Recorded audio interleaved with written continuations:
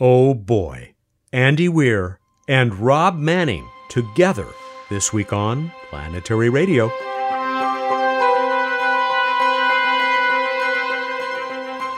Welcome. I'm Matt Kaplan of the Planetary Society with more of the human adventure across our solar system and beyond. He is the author of The Martian, Artemis, and Project Hail Mary.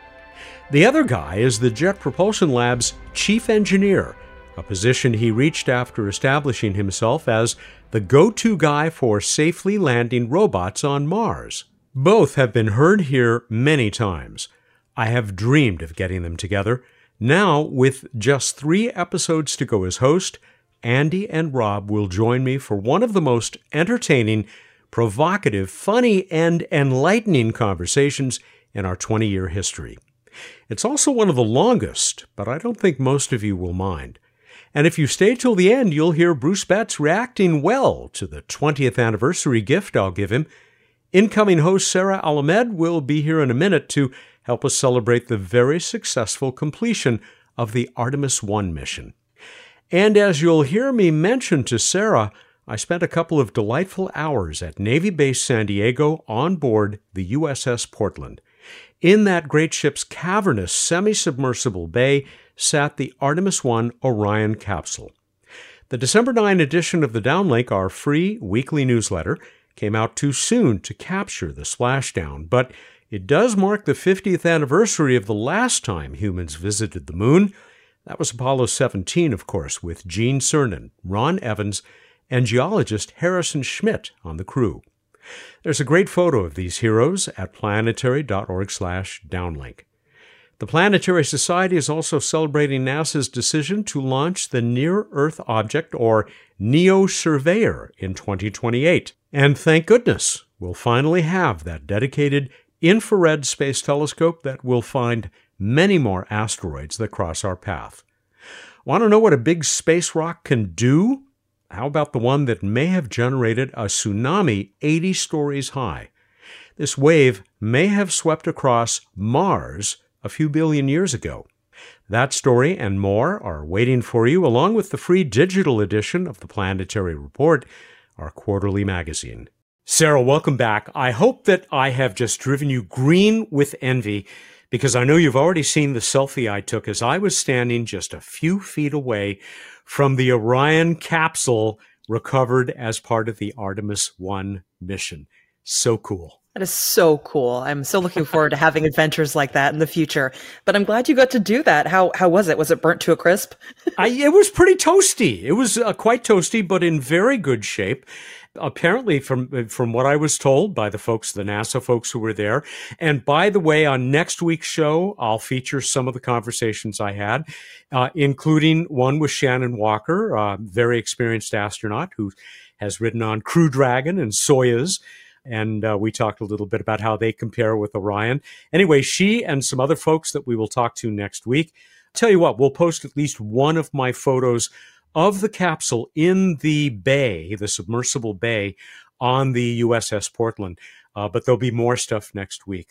I know you were excited. Absolutely. I mean, not only does this mark the end to the Artemis I mission, an amazingly successful end, but it also splashed down 50 years to the day since the Apollo 17 astronauts landed on the moon. So it all came around full circle, and that's just that's so cool and poetic.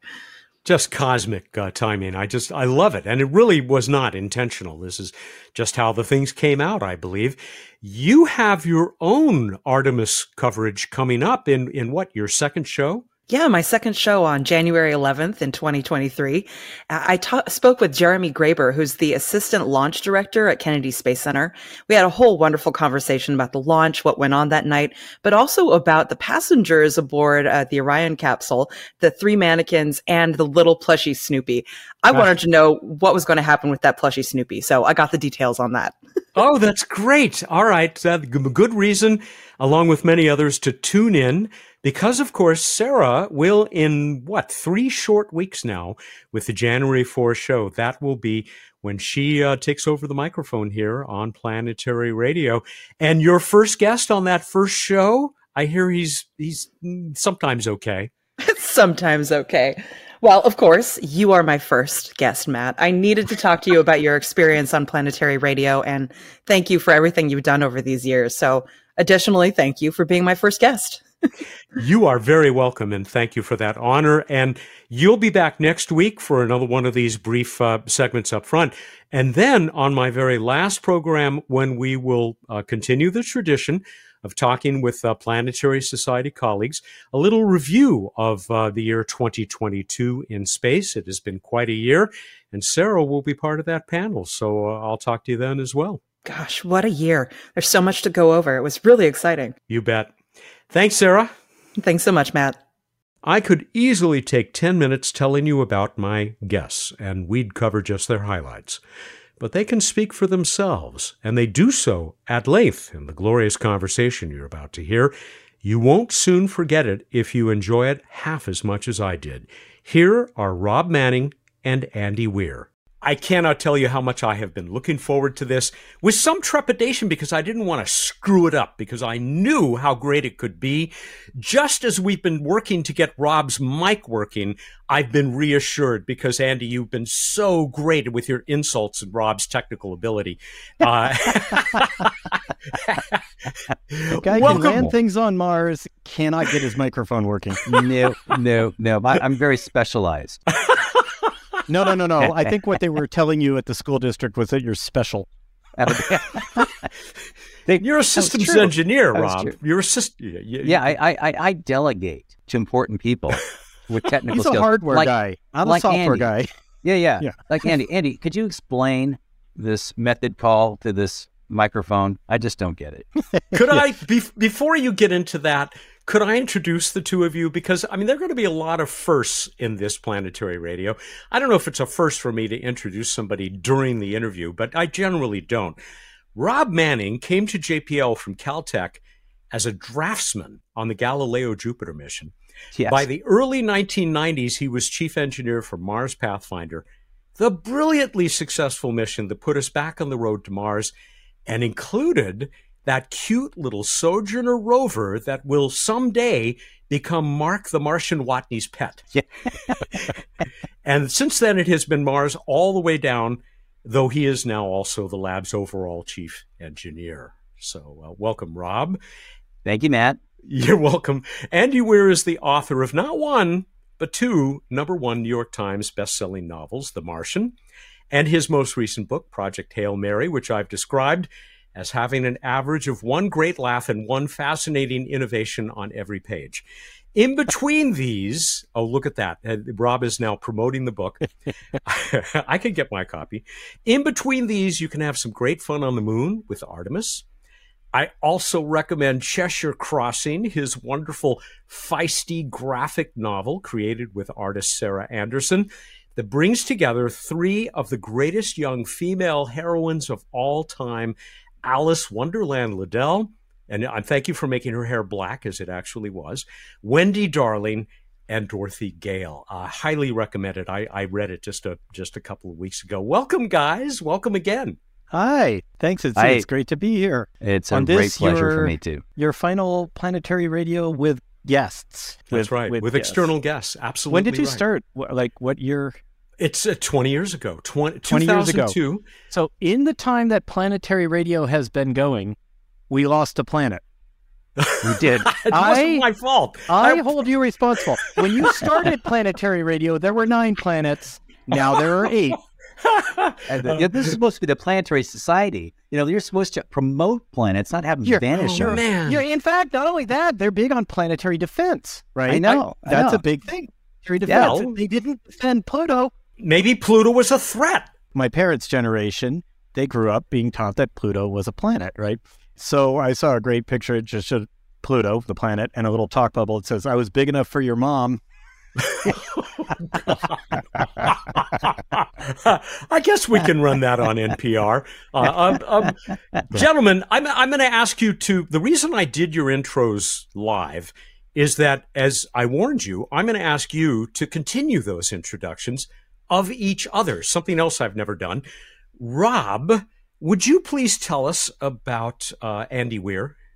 Okay. Well, Andy Weir, he's this software guy from the Central California area, and he had this idea of writing this book about Mars, but he wasn't that confident in himself, so he had to kind of do it online. He had a bunch of people, and I really wish I'd been one of those people, to comment on his was it weekly posts that you put out of your book, monthly chapter book, a month roughly, a month, and then people commented, and you went back and read lines. Like, what kind of confidence is that? The other hand, I kind of count on other people to help me out too. And I read the whole thing. So someone like Penguin Books picks you up or something like that? Penguin Random House, the imprint at the time was called Crown Publishing. They're gone now, and they've become Ballantine. I should mention that you guys know each other. That's one of the reasons I wanted to bring you together. And Rob, I wish I had recorded the wonderful things that you said about Andy when I just told you that I wanted to get the two of you together, because I don't know if you're willing to repeat them now, but you seem to have a pretty high opinion of him. Well, I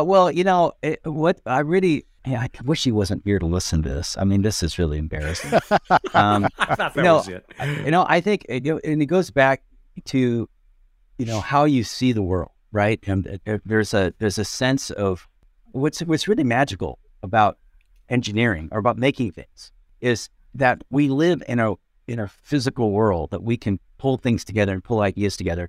And Andy loves integrating that component in with humanity, because it's important to remember that we're also physical beings that interact with this world. That's the magic of being alive. And Andy, you're able to pull in science and engineering in an actualization sense that with a closeness to the actual universe that we live in, that really allows for that interaction to feel real and feel dramatic. And by the way, now that's how my world feels like. Even though it's amazing how much time we spend in PowerPoint space staring at the universe of bullets and block diagrams and things like that. No, but so you have to sometimes pull yourself out of that and look at the reality. And what's so cool about Andy's books, and I think a lot what we do too, is we try to explore ideas, and we build up complicated systems to explore our universe, not for the sake of going out there, not for just the sake of looking, but to actually change what's in our brains. And that's what Andy does to the reader. Aw, thanks so much. It's really nice. Your turn, Andy. Well, we're all really proud of Rob. He hasn't had any heroin in 6 months. And that's very good. I mean, that's verifiably true. It's Rob, verifiably can you true. Confirm? In I the can past confirm. 6 months, have you had any heroin? I have had virtually zero heroin. In the last 6 months. In the last 6 months. And we're all just really proud of that. And also, I just want to point out that he was not convicted of murder. Not once. Not even close. Not once. He did not get convicted. No, what they say, it takes 20 years to be an excellent musician. It takes, in your case, about 6 months to be a good writer. But all it takes is one time to kill somebody, and then all of a sudden you're a murderer. Yeah. I think you both missed your callings, apparently. Seriously, it's really amazing the stuff that Rob has done and gotten to be in charge of and be a part of, and I'm very envious. When I first wrote The Martian, of course, I did it as he described. I posted it a chapter at a time to my website. I had no contacts. I didn't know anyone at NASA or JPL or anything like that. And then it started to gain popularity. And then I had people like Rob contacting me. He's like, "Hey, I'm Rob Manning. I land stuff on Mars. I want to tell you that this is really neat." And I'm like, wait, go back. Wait, stop. I think I remember this is more about NASA than JPL, but I remember one time it was like Christmas time, and on ISS they had to do a pseudo emergency spacewalk to fix a water leak outside the station, and it was on like Christmas Eve or Christmas Day or whatever. So I was at my mom's, and I was just like hanging out, kind of bored, and reading my email. And I got email from people at Mission Control for the station saying like, "Hey, we're all just sitting here waiting for the emergency spacewalk to start. We weren't really expecting to have a full staff here, so we're kind of bored. Just thought we'd email you and say we liked The Martian. And I'm like, oh, I can honestly say I didn't expect a email from Mission Control. So maybe Rob can speak to this too. My favorite bit of feedback that I've gotten from the space community in general, once I got to meet all the movers and shakers and stuff like that, everyone at JPL and at Johnson Space Center and all the way up to the DC office of NASA and everything like that. You mean when they got to meet you? When they got to meet me, yes. Yeah. When they were so privileged. Yeah. When I got to meet all these people and do all these tours and look at all this awesome stuff, the one thing everyone agreed on was that the least accurate part of The Martian is the high degree of cooperation shown between NASA and JPL. Yeah, Rob, yeah, I like that. I like that fiction. It was great. Yeah. Gentlemen, we could just keep jawboning like this for the next hour or two, but let me get into some questions that, at least initially, and I warned you there, I hope there's a method to my madness, but some questions up front that you've been asked 6.02 times 10 to the 23rd times. What turned the two of you into space nerds, space science and engineering nerds? Rob? Okay, well, I grew up for the most part, in the Puget Sound, in the islands, Puget Sound, far away from anything technical.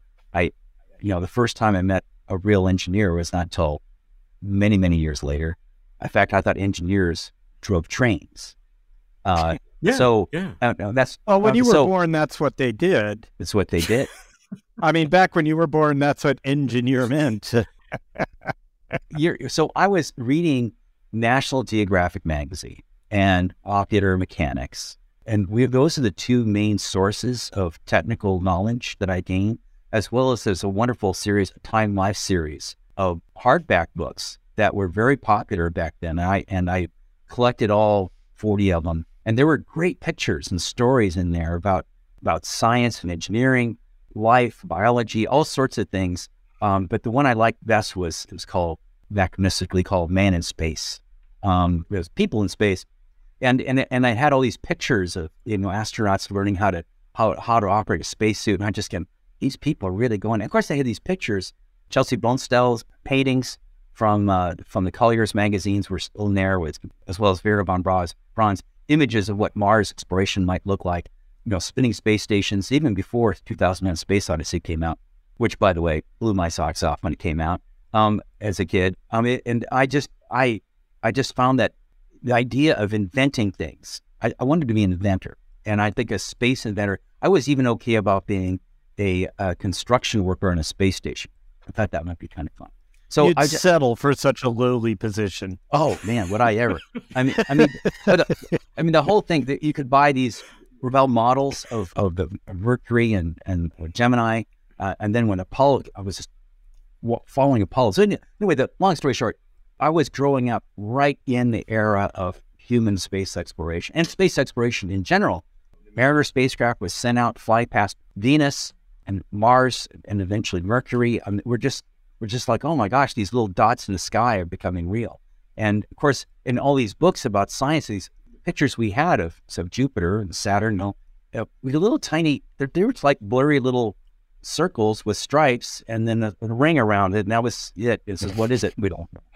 Very cool. What a great time to grow up. Can you see below my right shoulder, down in that bookcase? That's the Life Science Library. There it is. You got it right there. Man in Space. That was my favorite one in the series, too. One of the proudest moments of my life as a kid, I found a mistake and I sent it into Time Life, and they sent me back a thank you note with a little paste-in caption to correct the caption that was incorrect on one of the illustrations. Made my year, probably made my life. Andy, what were your influences? I mean, what turned you into a nerd? Well, I think genetics, largely. My father was, both my parents are still alive, so when I speak in the past tense, I'm meaning that they're now retired. But my father was a linear accelerator physicist. Wow. And so he made electrons go really fast and hit stuff. My mother was an electrical engineer, So my dad, he's all about the physics and science and stuff like that. My mom was just doing it for the paycheck. She didn't have a lot of passion about it. She was good at it, but she was doing it just to, to make the money. What my mom really liked is reading. So that combination kind of makes me hopelessly fall into the science fiction setting. Another thing is my father had never threw away a book in his life so far, I don't think. And he has this giant bookshelf just full of every science fiction book he has ever owned, dating all the way back to his own childhood. So I grew up reading like the juveniles science fiction books from the 1950s and 60s and stuff. Not reprints, like the original ones. So they have sort of a smell to them. The pages are yellowed a bit. And because the intended audience are like 15 and 14-year-old boys, they have ads for cigarettes at the midpoint. Seriously. They'll be like, you'll be reading along just ordinary page, and then there'll be a glossy page that's an ad for like Kent cigarettes. And then you just continue. Keep talking, guys. I'm going to do something else I've never done. Yeah. You just carry on the show. We hate dead air. I'll be right back. So Andy, did you read R.C. Clarke and Asimov and Heinlein? Asimov, Clarke, and Heinlein are my holy trinity. Yeah. So they're the ones I really grew up reading. Okay, here we are. Starman Jones. I've read that. Yeah, I remember that original edition. Yeah, that's it. Fantastic. I found it. I get them mixed up because he has a few of them. Is that the one where he's basically in like the space kind of Foreign Legion equivalent? Is that Starman Jones? He becomes a navigator. Oh, okay, on a trading vessel where they speak Finnish. Yeah, something like that. Yeah, no, seriously, I remember that. I think you're right. Yeah, and you think it's going to be the woman that he ends up with, and she doesn't anyway. It's pretty good. It's great stuff. There's that one, and then there's the one, I'm confusing it with a different Heinlein one where it's kind of like a soldier space. Starship Troopers. That is maybe the one I'm thinking of, although I thought the one I was thinking of was more obscure, but maybe it is that one. But then there's also Have Spacesuit Will Travel. That's what got me into it. That was my first Heinlein story. Rob, you're nodding a lot, Rob. Were you also a fan of these golden era guys? All these guys. And it was really got me into reading. I mean, it was the kind of thing where you just, especially, I love the smaller stories too, where you could just sort of like sneak off during a little break in school and just hide your book in the backpack again and start over again. Well, you're talking about, Rob, I did the exact same thing. I would have a Heinlein book or Clarke or Asimov or whatever in my backpack at school, and I'd sneak up and read it. And the book Red Planet by Heinlein has the distinction of being the first time I ever read a book start to finish in a single day. Wow. And so I was a teenager. I was in school. It was a school day, but all of my classes ended up having like a lot of boring stuff going on. So I was just like in the back, like reading my book. And if only that had been the real Mars. We could, you have to, it gets chilly at night, but you can still wander around. You can wander around. You ice skate across the great blank plains of Mars. Yeah. I think about the universes they took you from. I mean, my world was, I didn't have technical or college educated parents or environment.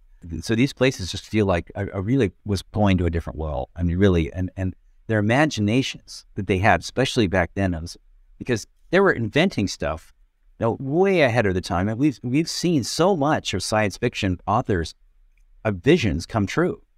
And it's partly because they inspired engineers, right?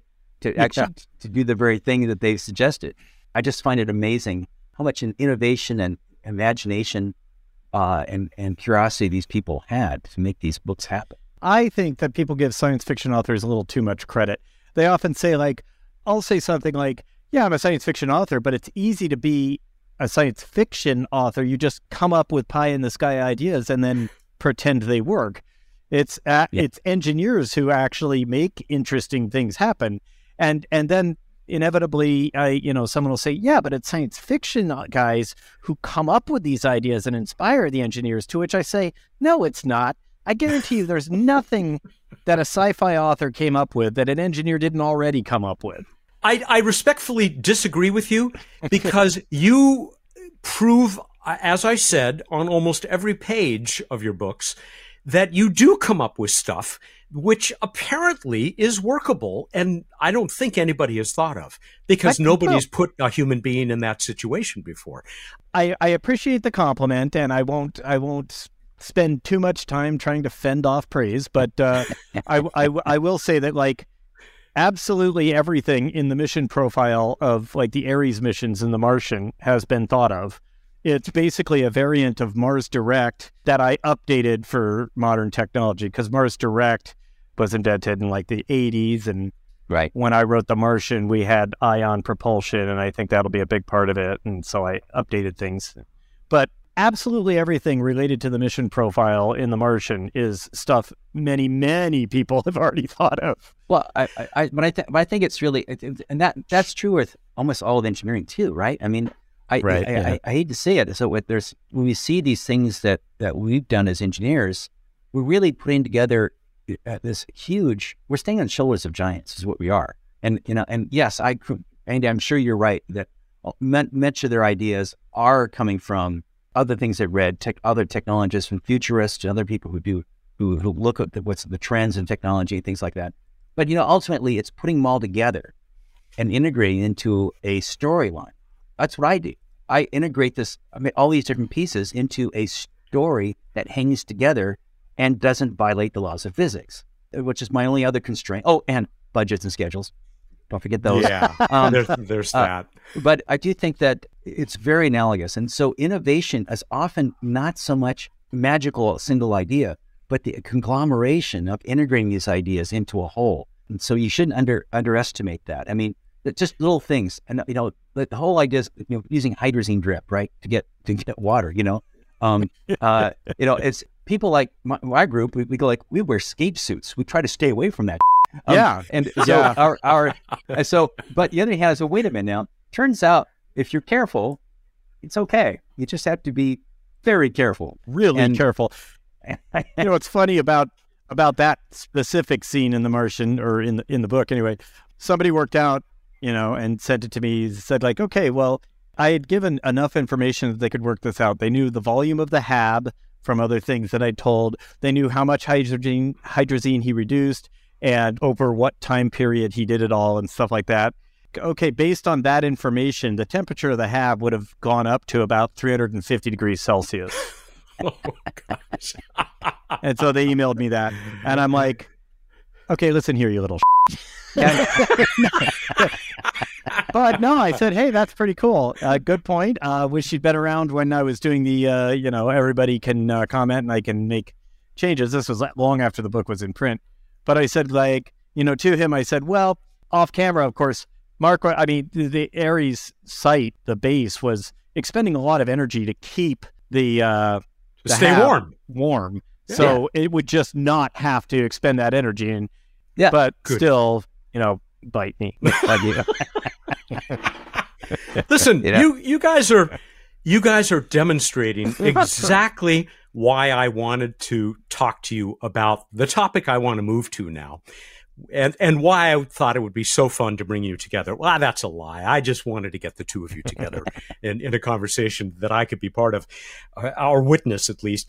Don't tell my other guests on the other 1,105 shows that we've now completed. But you two are, first of all, among the most fun, for sure. But you are absolutely the only two that I think I have done actual on-stage stand-up shtick with, because I've done that with both of you. Yeah. But what really distinguishes you, I propose, and I think you've provided proof of this, is the vast amount of creative spirit that you bring to your work. And I'm betting that either of you could write a book about this, and probably should.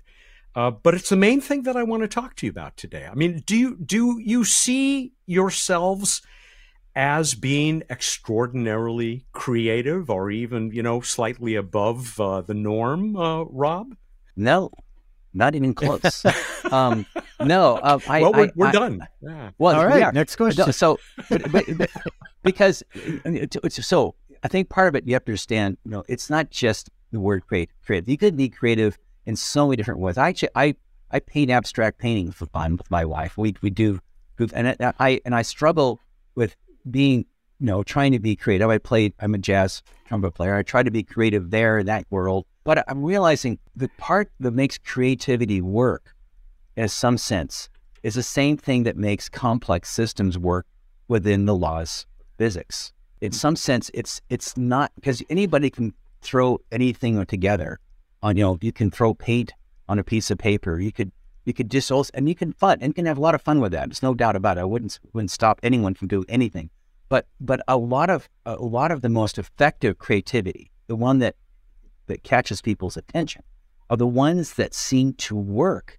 They hold together in some context under constraints, where people find solutions to an idea that allow you to either ask new questions or solve problems for you. So I think artists do that, musicians do that. When you try a musical phrase, build up on tension, you're kind of reaching a musical climax, and then you resolve it, come back to it, and you've actually taken the listener on a journey. And I think if you think about what we try to do when we build complex systems, is that we have this journey in mind, an actual journey of trying to make something happen. But what we're trying to do is we're trying to find that space, trying to fly.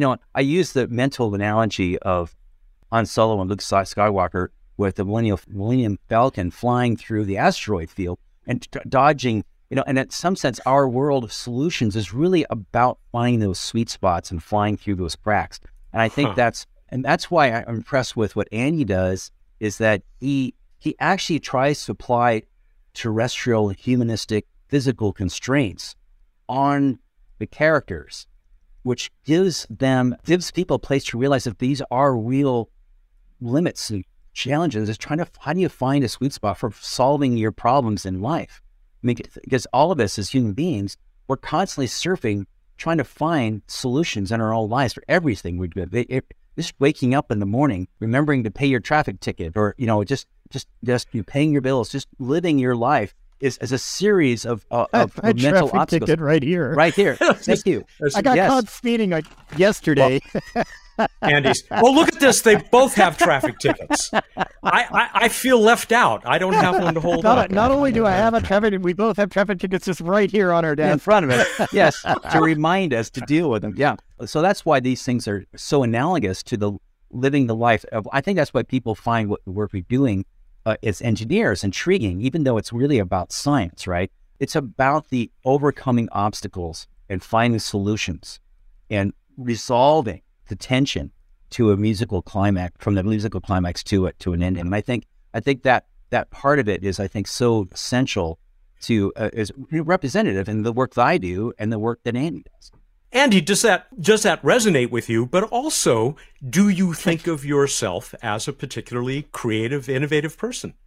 Well, it's hard for me to say nice things about myself, but yes, I do think of myself as being pretty creative. I don't always succeed in what I'm trying to create, but I am creative. I like making things. The books that I write are the kind of like thought experiment versions of making things. But also my hobby is just kind of being a maker. Like I like to make gizmos and devices and stuff. I've been working on a purely physical computer for calculating the day of the week for any given date.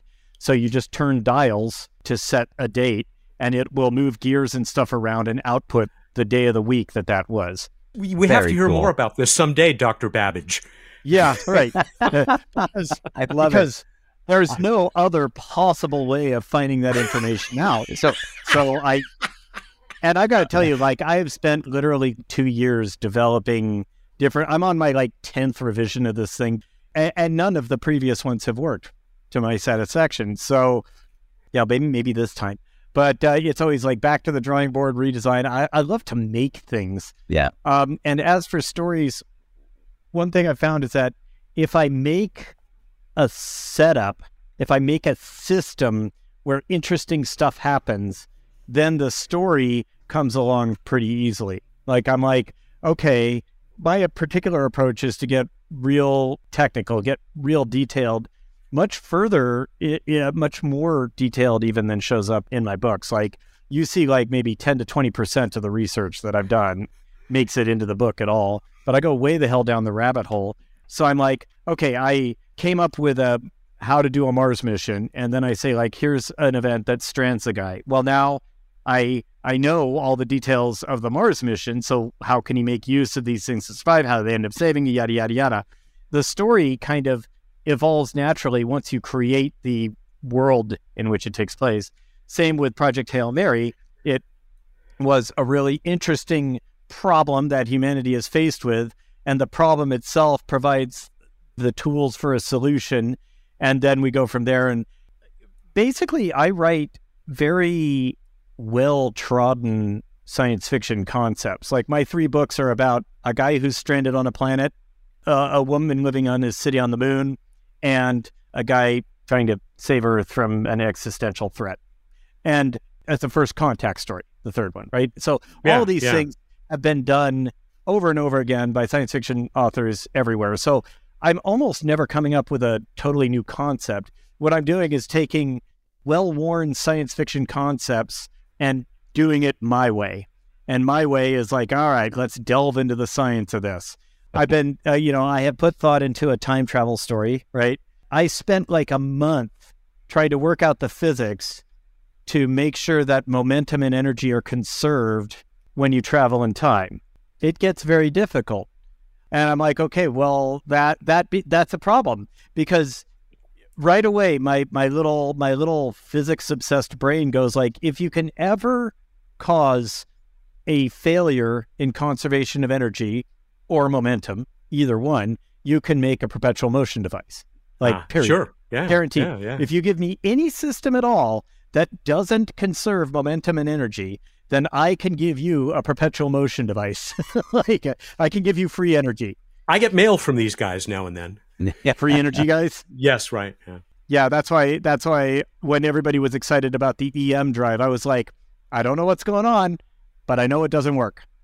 Because right. If you give me an EM drive, I will give you infinite energy. Because eventually the energy that you're putting, because an EM drive allegedly creates propellantless propulsion based on a constant energy input.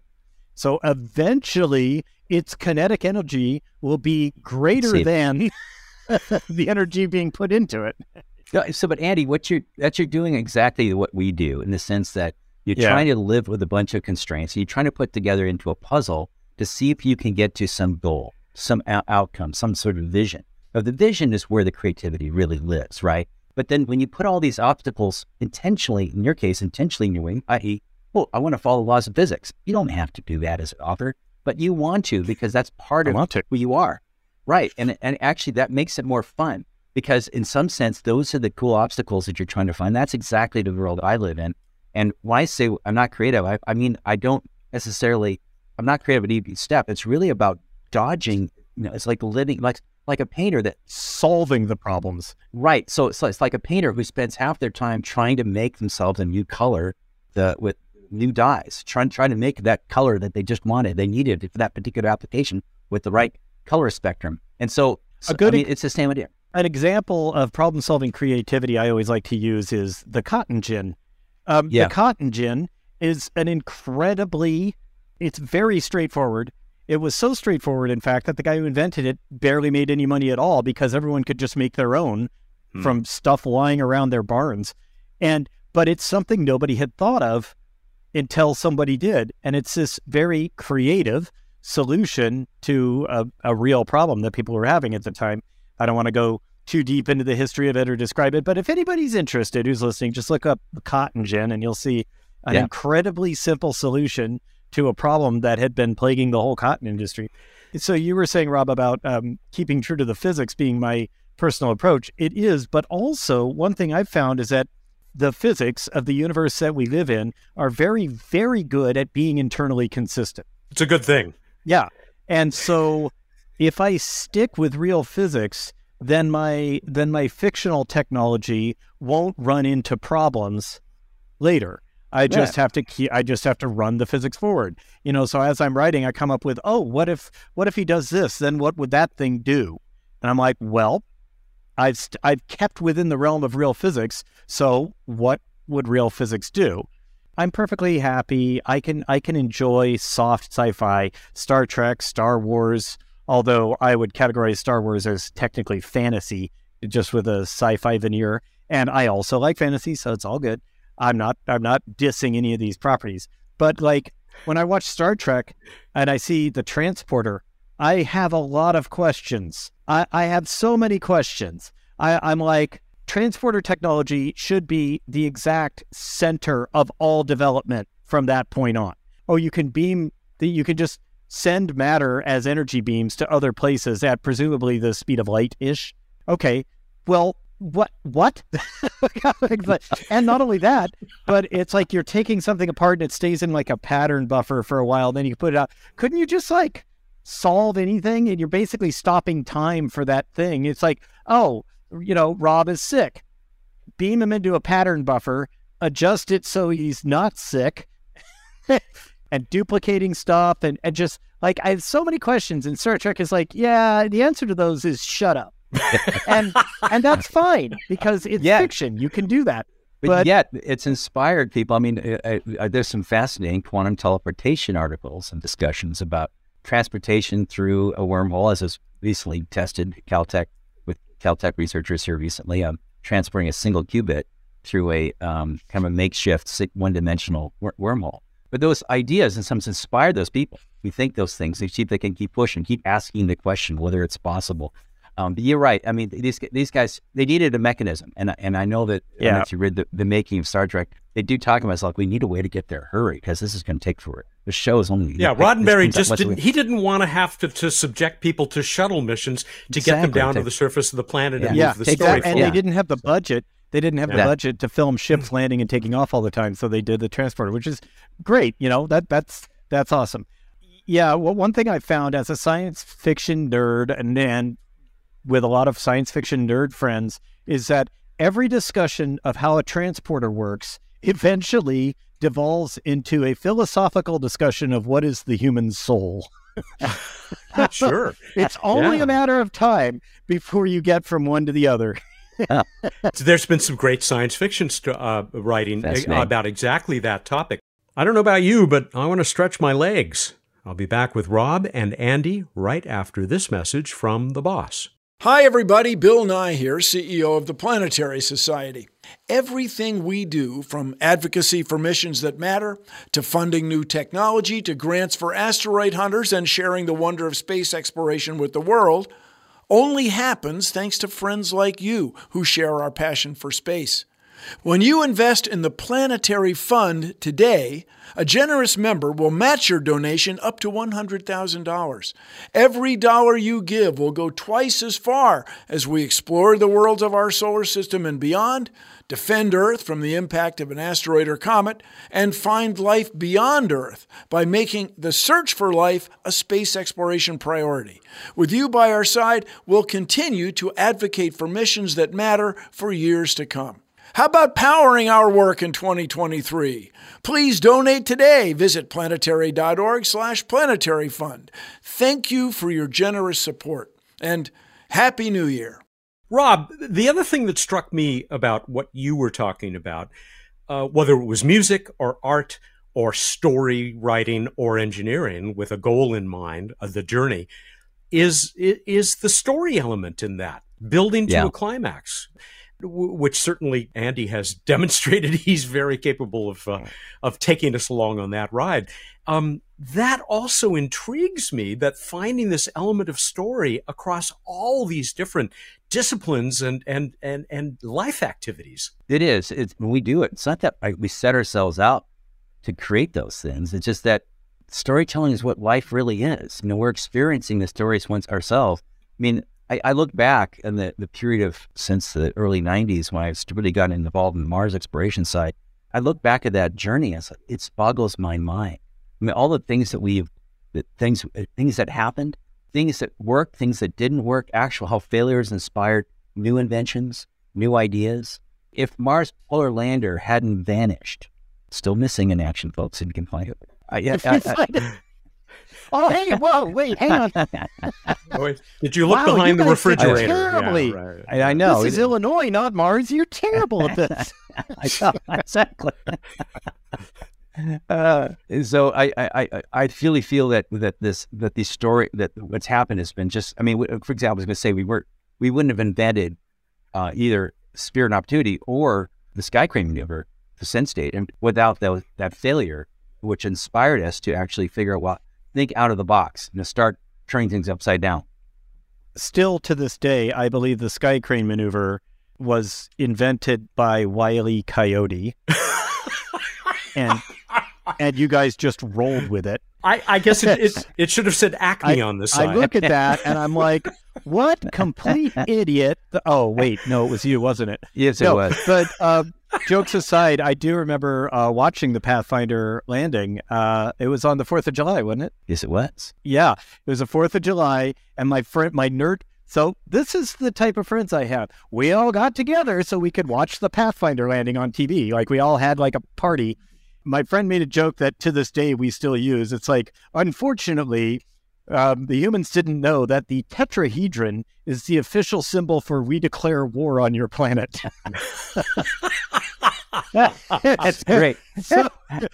That's good. That's very good. Oh, yeah. Then there was a great article that came out. It was making the rounds. This was before people really had emails. So it was making the rounds as Xerox copies and stuff like that. But it was like, the Martian Air Force says that the UFO sightings in the Chrissy Planitia area were just swamp gas. There's nothing to see. Don't look there. I will tell you a great David Brin, very short story in which a lander comes down on Mars, lands on the son of the Martian ruler, who then swears vengeance against all Earthlings, but especially the Planetary Society, because he finds a DVD or a CD on this that is from the Planetary Society. Oh, they're the ones who killed my son. And so he comes to Earth and he starts with killing Carl Sagan, and then goes from there. Sorry, Brin I've told has that a certain story sense before. of humor. Oh, yeah. No, I had this idea for there being like native Martians, soft sci-fi story, native Martians, and they find the Viking lander. And so they're like, well, this is alien technology. We should take this apart. And they're like, we don't know what this is, but what is it? They decided it comes from the hat, snake, cup people. And they just always call it the hat, snake, cup people. These people like hats, snakes, and cups. I decided they read right to left. And if you look at USA, it looks like a hat, a snake, and a cup. Oh. And so they call these aliens the hat, snake, cup people. That would be NASA. And develop an entire culture around. Well, they don't know that anything thing. about it. They like these people like these 5-pointed stars. They got like 50 of them on this thing, and then there's like a bunch of stripes. We don't know what the heraldry of the hat, snake, cup people is all about. If they look close, if they look closely at Mars Pathfinder, they will find a signature chip that we reduced all these signatures and stuff from kids and all over into a piece of silicon. And of course, they'll find Homer Simpson, who is obviously the one in charge on Earth. The ideal human. Well, to be fair, I did come up with this idea long enough ago that there was no Pathfinder yet. It was just there was like some Russian debris, and the 2 Viking landers were the only human things you'd find on Mars. Gentlemen, you are amply demonstrating once again that this was the right topic to bring up with you guys. Can you teach, Rob? Can you teach creativity? Can you teach innovation, both to individuals and, how do you get teams to work creatively? It's tough enough just to keep them all cohesive, keep them all talking to each other. Rob, let's talk about your favorite topic, project and people management. Let's get deep into that bullet point space that you like to spend so much time in. Exactly. Maybe we could talk about budgeting after this one, Matt. Yeah, That would why really not? help. That's exciting. I think I'll wait for the movie, but Yeah. There's a lot of creativity in budgeting. There is. I think you can't. I don't think you can teach creativity itself, but you can create environments where creativity is amplified. And so I think you can create a place, particularly how you manage the conversation with other people, and when you create a yes and environment where people aren't shooting down each other's ideas, who are saying, yes, that's a good idea, And they're not just listening, but they're also writing them down. We have a place at JPL called Left Field, which is a room, which is just a huge wall, whiteboard, and lots of pens, and you can draw with whiteboard pens and sticky notes and things like that. You throw ideas up there, and people, you put yourself in those situations, you can create places and ideas where you enable the possibilities. And that's one thing, you having an environment. But the second thing, you do need to have an appreciation of that, although process is important, following the rules and patterns for making things happen. But ultimately, what is all of this stuff that we do is done by human beings, not institutions, not big snake cup people, but snake cup people, snake cup people, but the people who are, we put these labels on ourselves, but we're really just a bunch of people who are trying to figure out how to organize ourselves without bumping elbows too much, to allow ourselves to create and make something and contribute something. But you have to have hold that in your mind's eye. If you're a manager, a lot of people who look down are so focused on PowerPoint or the bullets or the process, they forget to stop and listen and just sense the importance of thinking out of the box, turning things upside down, not being afraid to look at things that look wrong. When you mentioned the skyscraper, who in their right mind would put the rocket above your lander? No one. Why would you do that? No one would do that. But yet, on the other hand, we did that on Pathfinder. We put a propulsion system, a solid rocket motors above our airbag lander, and we said, well, what if that thing was actually not so funky and solid rockets that are just on-off switches? But let's see if we can actually put something that controls it and does a nicer job of controlling it and letting it down. Then, so does it actually play the Benny Hill theme song while that's going on, or is yes, that just in my head? Okay, no, it's one of the songs we play to wake up the engineers in the morning. Excellent. Added inspiration, no doubt. Yes, Andy, you former ex-software engineer, obviously. I'm a former ex-software engineer. Does that mean I'm back to? It's just ex-software. But, I mean, it's already come up. When you wrote The Martian, it became, to a degree anyway, a collaborative effort. You were benefiting from the thoughts, if not the creativity. I had a lot of fact-checkers, basically. Yeah, right. That was great. I mean, what do you tell people when they come up to you and say, where do you come up with these ideas? How are you so creative? Yeah, I get asked that, and I don't know what to answer. Usually, it starts off with me thinking.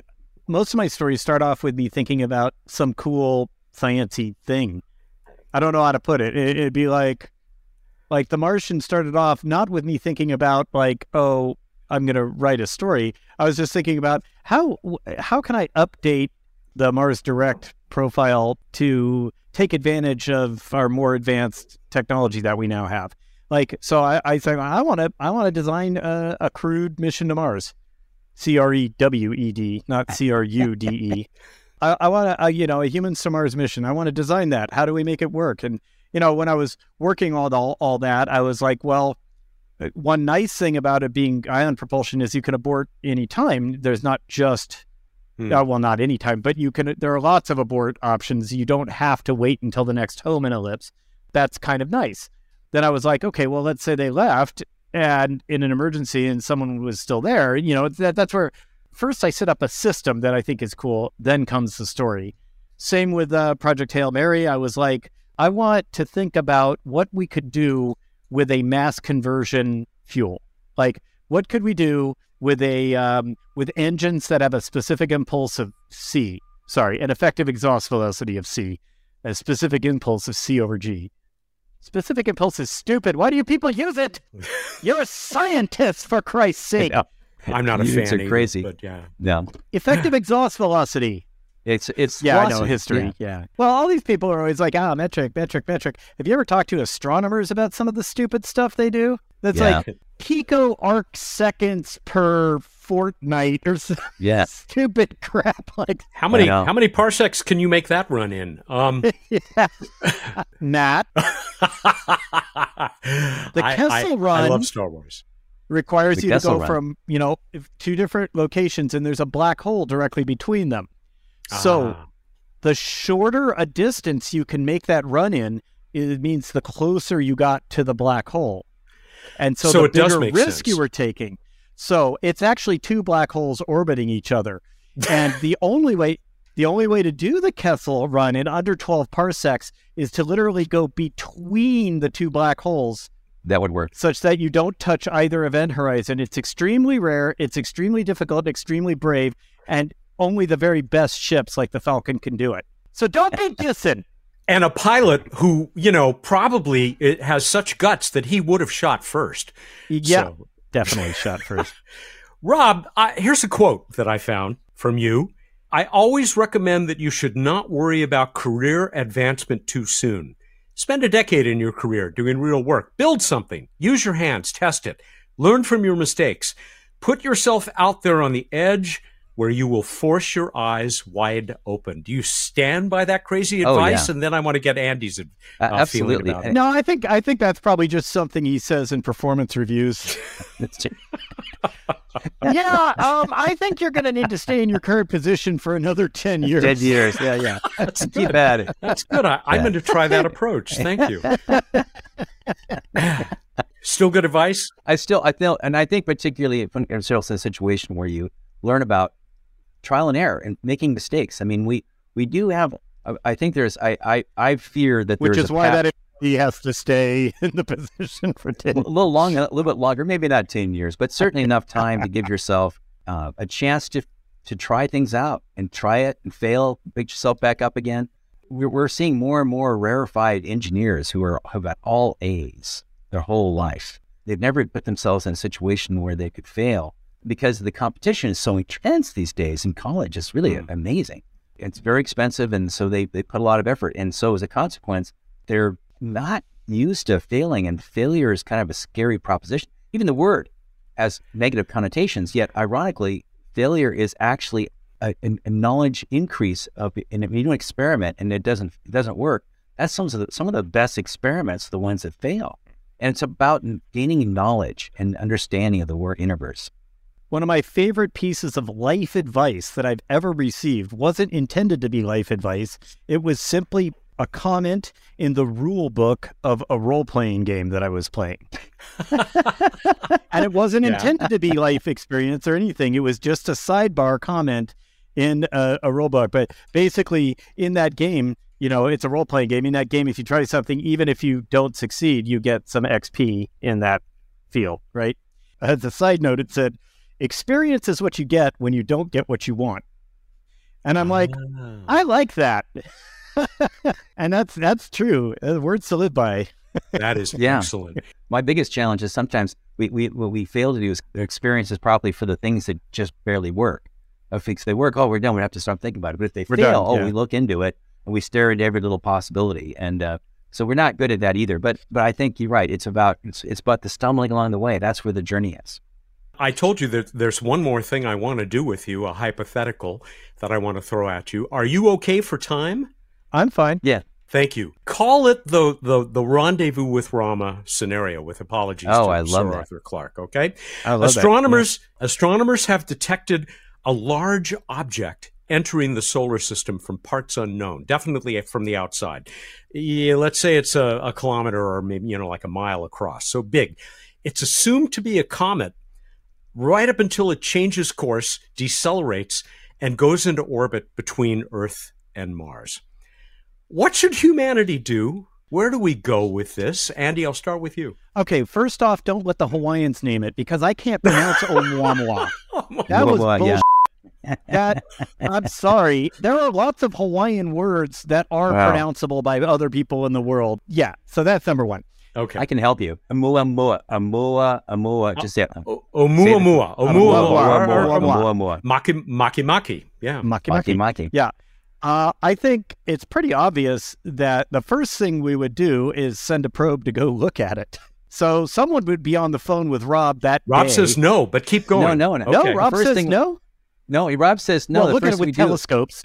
No. Well, the first thing to do is to go and see about raising some money in the next fiscal year. Oh, yeah. Well, that's all Rob stuff. No, well, I'm the joking. first thing that would happen is someone's on the phone with Rob saying, "So, don't know if you read about this thing that changed course and established the station keeping going. I guess I would also see like what human-controlled measuring object is physically closest to it. Like if it's taken a station between Earth and Mars, some of the Mars satellites might be good for getting a look at it, depending on where it is in that orbit. Like it could be much, much closer to Mars than it is to Earth, you know? Yeah. We did that fairly recently. Yeah. I loved it during Curiosity's landing, presumably Percy's too. But I remember during Curiosity's landing, they used the maybe MRO, maybe. We did. Yeah, an MRO.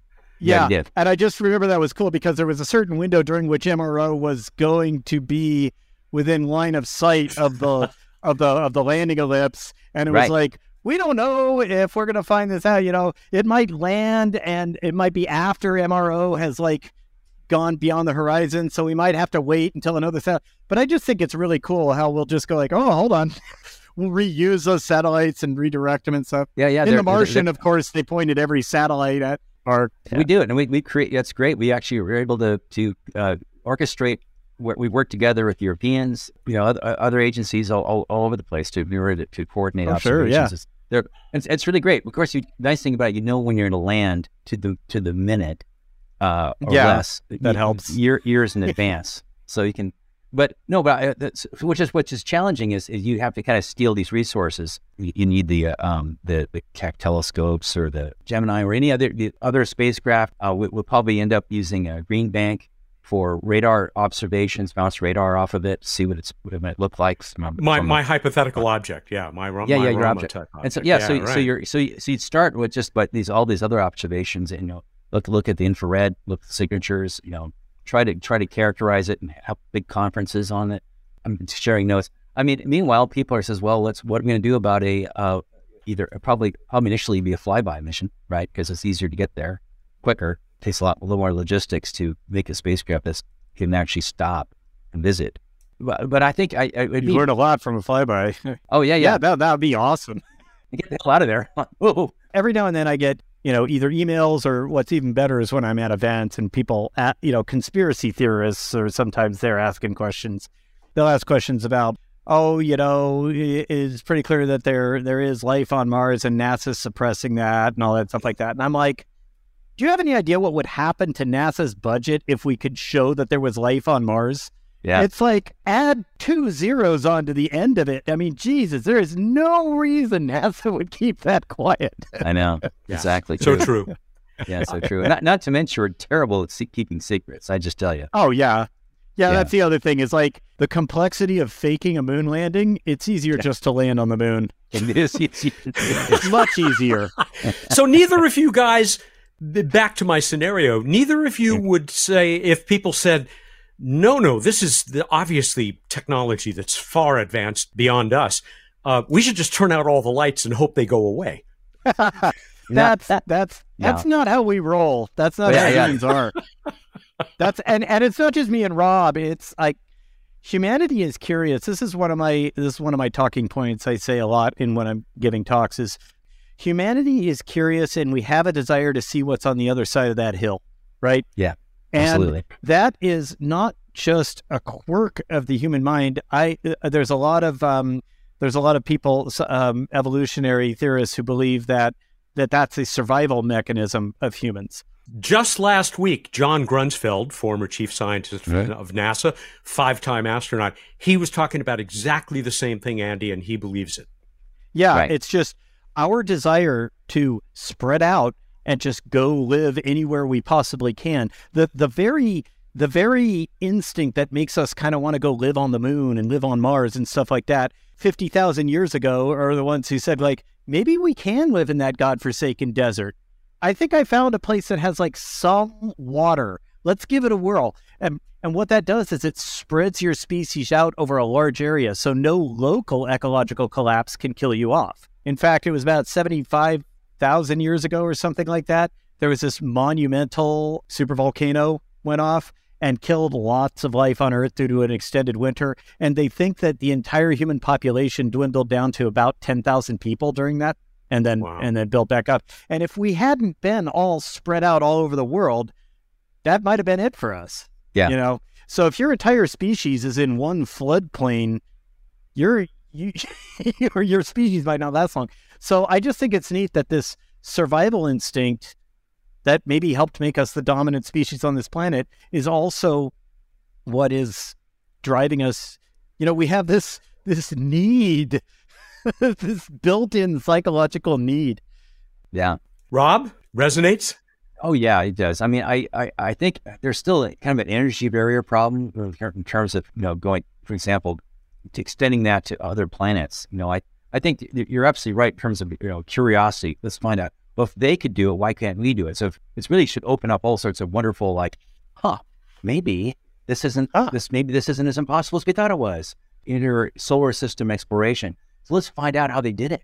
Let's learn. I believe there's a lot of technological work, for example, people to live comfortably on Mars. It's really hard. I mean, it's just, even though it's not, it's kind of against the law to do this, international law, but if they didn't have those laws, we wouldn't see people flocking to build condos down the South Pole. I just tell you, it's not that friendly. Well, there's no economic motive. There's no economic motive, and it's very difficult. It takes a lot of infrastructure support. No trees, it's hard to grow crops.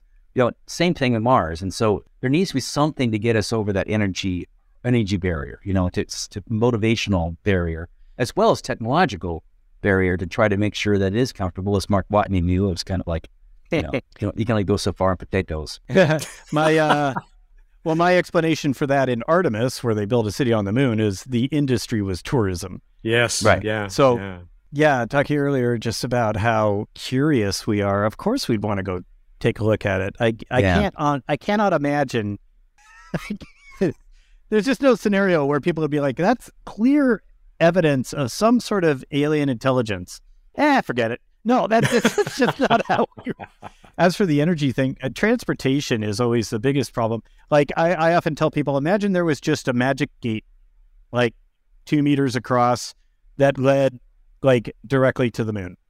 Call it a Stargate. A Stargate, sure. There's a Stargate that leads from here to the moon, or even Mars. Let's say there's a Stargate that leads from here to Mars, and we keep our end of it in a vacuum sealed room so that it has a Mars atmosphere. Don't worry about the air.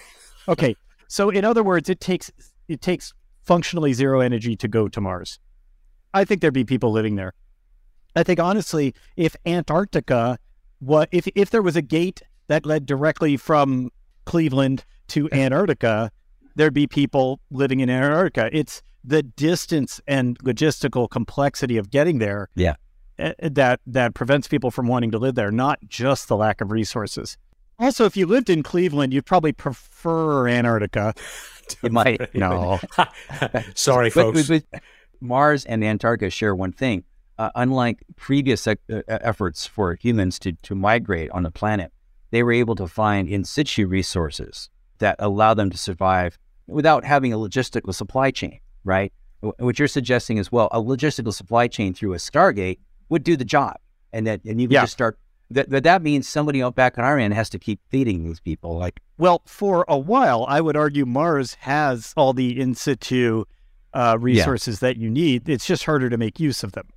Right. It has carbon, hydrogen, oxygen, and nitrogen. If you have that, and plenty of rocks to make hull out of. Stone soup.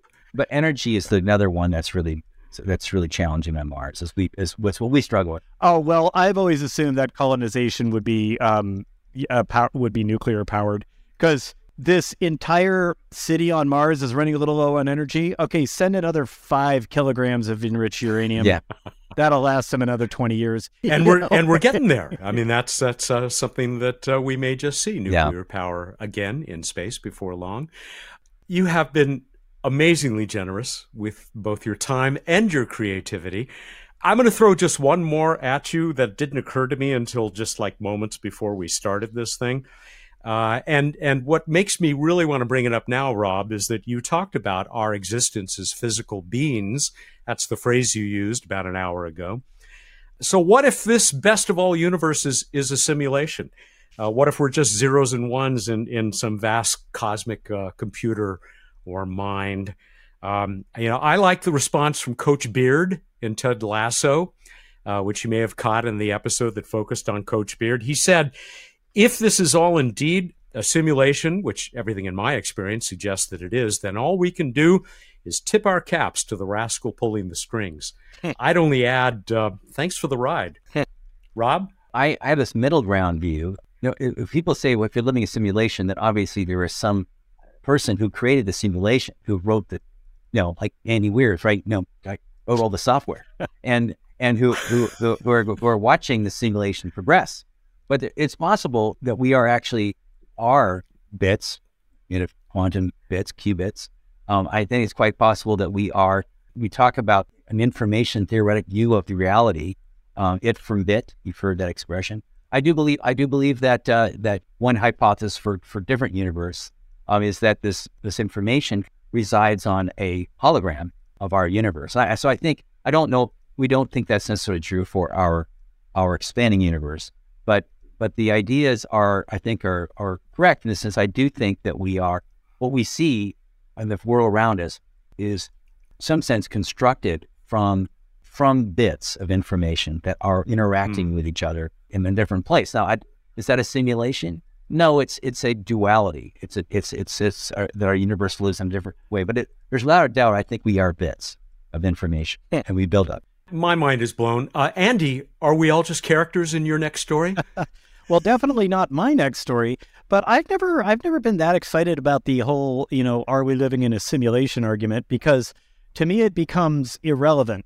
It becomes really more a matter of religion.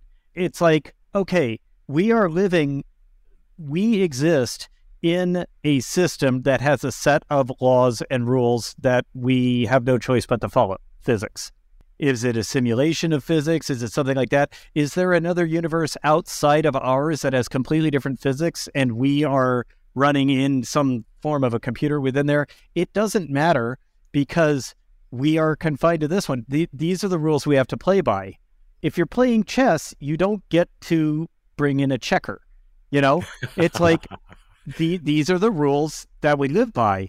And if there is indeed some way to quote unquote escape the simulation, then that's still the rules that we live by. Then maybe there's a leak, a memory leak or something like that. But in the end, it doesn't matter. It means that if we're in a simulation, all that means is that some entity created our reality. And that is what people call God. This is not a new concept. It's like, hey, what if the universe isn't just random, but it was indeed created by some higher power who is watching? Yeah. Yeah. So the whole simulation thing, it's like people are just starting to invent religion. Try to catch up. This is like, 100,000 years old, folks. Humans tend to just repeat ourselves a lot. And so I think the whole, are we living in a simulation is just a new way for people to invent religion without admitting it. Gentlemen, simulation or not, I am thrilled to share this universe with the two of you. Thank you so much for being, as far as I know, the last two external guests that may appear while I am the host of Planetary Radio. But I sure hope it's not the last conversation that we get to share. It has just been delightful. Thank you very much. I don't know, do you want to say goodbye to each other? I'm sure I'll see Rob again sometime, but goodbye for now, Rob. Good to see you, Andy. Really, I just want to say, Matt, goodbye to you in this role. You've been just fantastic. I love your show. I've been on it more times than I can count, and I've always had a fantastic time. I'm going to say the same thing. Yeah, and thank you. It sounds like something you'd say to a military man, but thank you to you. Thank you for your service. Thank you. Man. It's true. I mean, you really outperformed a major. I mean, this is what's important about what you do is that you've done over the years is that you inspire people with our reality of our world and our universe. And I think that's something that is something that we often I feel short of because people are often living in a kind of a quasi world of their own. And I think getting out there and looking and seeing the universe and seeing how we relate to it is what you're good at and what you're best at and what you've done so successfully. You're a great communicator, Matt, and what you do is important, and you've done a lot of good for the world. I know you're not used to having the microphone turned around and pointed at you, but yeah, it's worth saying after 20 years, really maybe true. someone ought to mention this to you. All right, Absolutely. Well, listen, you two, takes one to know one. So Thank you. Thank you so much, guys. Take What care. a treat. Thank you so much. See you both. Hey, guess what? It's time for What's Up on Planetary Radio. The chief scientist of the Planetary Society is here with us again, Dr. Bruce Betts. I have your gift. Here it is in the white styrofoam box, non-recyclable box. Is there dry ice involved? Are there holes? No dry ice required. You can use it for dry ice if you like later, but I've already said too much. Okay, all right. You'll have to stick around to the end. This time I will. And the sooner you tell us about the night sky, well... Oh, yeah. There are all sorts of planets in the evening sky. It's there's the party we've been having with Mars rising in the east. It'll already be up now around sunset in the east, looking bright red, but dimming as it gets farther away from Earth. And then Jupiter high in the sky looking very, very bright. Saturn moving over towards the west as the weeks go on, looking yellowish. In a surprise guest appearance, we'll have Mercury through the end of the month. You're going to need a low view to the western horizon right shortly after sunset. And get excited because Venus is coming up underneath it in even clearer view to the horizon to pick it up so far. It's super bright below Mercury, and Mercury will go away. Venus will join us for the next few months. Stay tuned for more Mercury fun. Mercury Mirth. Mercury. This week in space history, big week, 60 years ago, Mariner 2 became the first successful planet flyby when it flew by Venus. 10 years later, Gene Cernan was taking the last steps on the moon by human. I mean, I'm not counting Wallace and Gromit because it's different. Cheese, Gromit. Wensleydale. All right, you ready? Go. Random Matt Kaplan fact. That was unexpected. I ask forgiveness from the public. We've got 3 episodes left, Matt, with you as host guy. And so I'm introducing Random Matt Kaplan Fact as a replacement segment for the next 3 weeks. Matt Kaplan's radio broadcasting career began in elementary school when his parents gave him a Remco AM radio transmitter as a kid. He could broadcast all of 50 feet. The world would never be the same. My poor brothers who were forced to be the audience. Well, I love it. Thank you. Oh, you're welcome. Wait till we get to next week and the week after. Let us move on to the trivia contest, shall we? Because that gets me one step closer to my glorious gift. As of Planetary Radio's 20th birthday, which occurred just a couple weeks ago, about how old would Planetary Radio be in Mercury years? How'd we do, Matt? I will simply let our poet laureate, Dave Fairchild in Kansas, respond. I think you'll like this. We've dialed in so long ago to Planetary Radio, where all have heard young Matt give word and Bruce with random facts absurd. I tell you, sir, we all concur that you're our spatial messenger. Get it? Messenger? Messenger. And 83 is what you'd be if you had lived on Mercury. Indeed, 83 years young. Thank you, Dave. Another great job. Here's our winner, Rhys Naylor, first-time winner in Ontario, Canada. Yep, just about to turn 83. He adds, congratulations, Matt, on a fantastic run. Thank you for all your work. You are very welcome, Rhys, and we are going to send you a Planetary Society Kick Asteroid Rubber Asteroid. I like that. Patrick Lusky in California said, 83 is the new 20. You look great. Jerry Robinette in Ohio is just one of those who shared that out at Pluto, 20 Earth years is a toddling 0.08 years.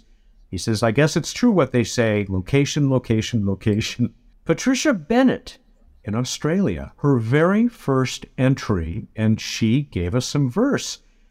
At 88 days, it's spinning around with 1,000 episodes. It's 20 years bound. But if I were a Mercurian, I'd be 83, maybe as old as Matt. He. Okay, first and last, maybe Patricia, but no.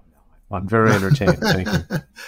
Yes, the next trivia contest will involve Matt's age. Go ahead, Matt. A somewhat longer poem, but we'll go ahead and do it all, from Gene Lewin in Washington. Comparing solar orbits, a ratio can be extracted between Earth and planet Mercury. A similitude is exacted. Solely measuring it in years, 20 here, there, 83. But if we consider the amount of days, I wonder what that would be. Each Earth year has 365. 4 leap years add 4 days more. Multiply by 20 and you get 7,304. But Mercury on its axis spins less than 2 days in its year. So 83 orbits round the sun, 124.5, my dear. Wow. That is quite a piece of work. How about for this time? I realized something, Matt. This trivia question will be answered during your final show as host. That's very true. So I'm going to break all the rules and ask, oh gosh, I wish I had a good joke right now. To the audience out there, what has Matt Kaplan meant to you? Oh no, it'll be great. You'll be really uncomfortable. No. You'll be embarrassed. Yes. I've been getting that for months, ever since we made the announcement. People have been sharing these beautiful, beautiful thoughts. 20 years and now you're rejecting my question? I should have brought Sarah in on this so we could grab the emails. All right, how about, how about this? Matt's retiring as planetary radio host. I think that means I will never talk to him again, but I'm not sure. But that you is wish. A separate issue. So now we're changing. The official question is as follows. After Matt retires as planetary radio host, what job would you like him to do? What do you envision him doing? I like that. It can be serious. It can be funny. It can be profound. Yeah, or just not profound. So something I would write. Okay, good. We have reached that point. Here's the box making noise. So I can see it on my little video. Okay. I'm going to open it up. There we are. Okay. Oh my gosh. It is a coffee mug, and I'll hold it up to the camera. A planetary radio emblazoned coffee mug. Oh, yes, but wait, there's more. No way. Oh my gosh, there's a picture of Matt and Bruce recording at the beach. Yay! That's so cool. Thank you, Matt. Isn't it nice? It's just jumped out when I needed to pick a photo. I'd forgotten all about this, but we were on Coronado Beach recording What's Up. It's just a great photo. Oh, that's cool. Thank you. And thank you, everyone, for going along on our memory-filled journey over this time period. That's a little less space and a little more, Matt Kaplan. Ew. Sounds gross when I say it out loud. Say goodnight, Bruce. Good night, Bruce. We've only done that like 100 times over the past 20 years. That's less than 10% of the shows, because we've really done, I think, 1,106 shows. Of course, that includes Space Policy Edition monthly programs. But we're well over 1,000. All right, everybody, go out there, look up the night sky, and think about the squirrel outside my window that's eating a nut. Thank you, and good night. It's very cute. That was the chief scientist of the Planetary Society, Bruce Betts, who is now taking a photo of the squirrel eating a nut outside his window so that he can remember this moment with the squirrel forever. He joins us every week here on What's Up. Want to see Bruce's truly cute squirrel? It's on the episode page at planetary.org/radio. Next week, the best of planetary radio, which is produced by the Planetary Society in Pasadena, California, and is made possible by our Space Nut members. Crack their secret at planetary.org/join. Mark Hilverda and Ray Paletta are our associate producers. Josh Doyle composed our theme, which is arranged and performed by Peter Schlosser. Ad Astra.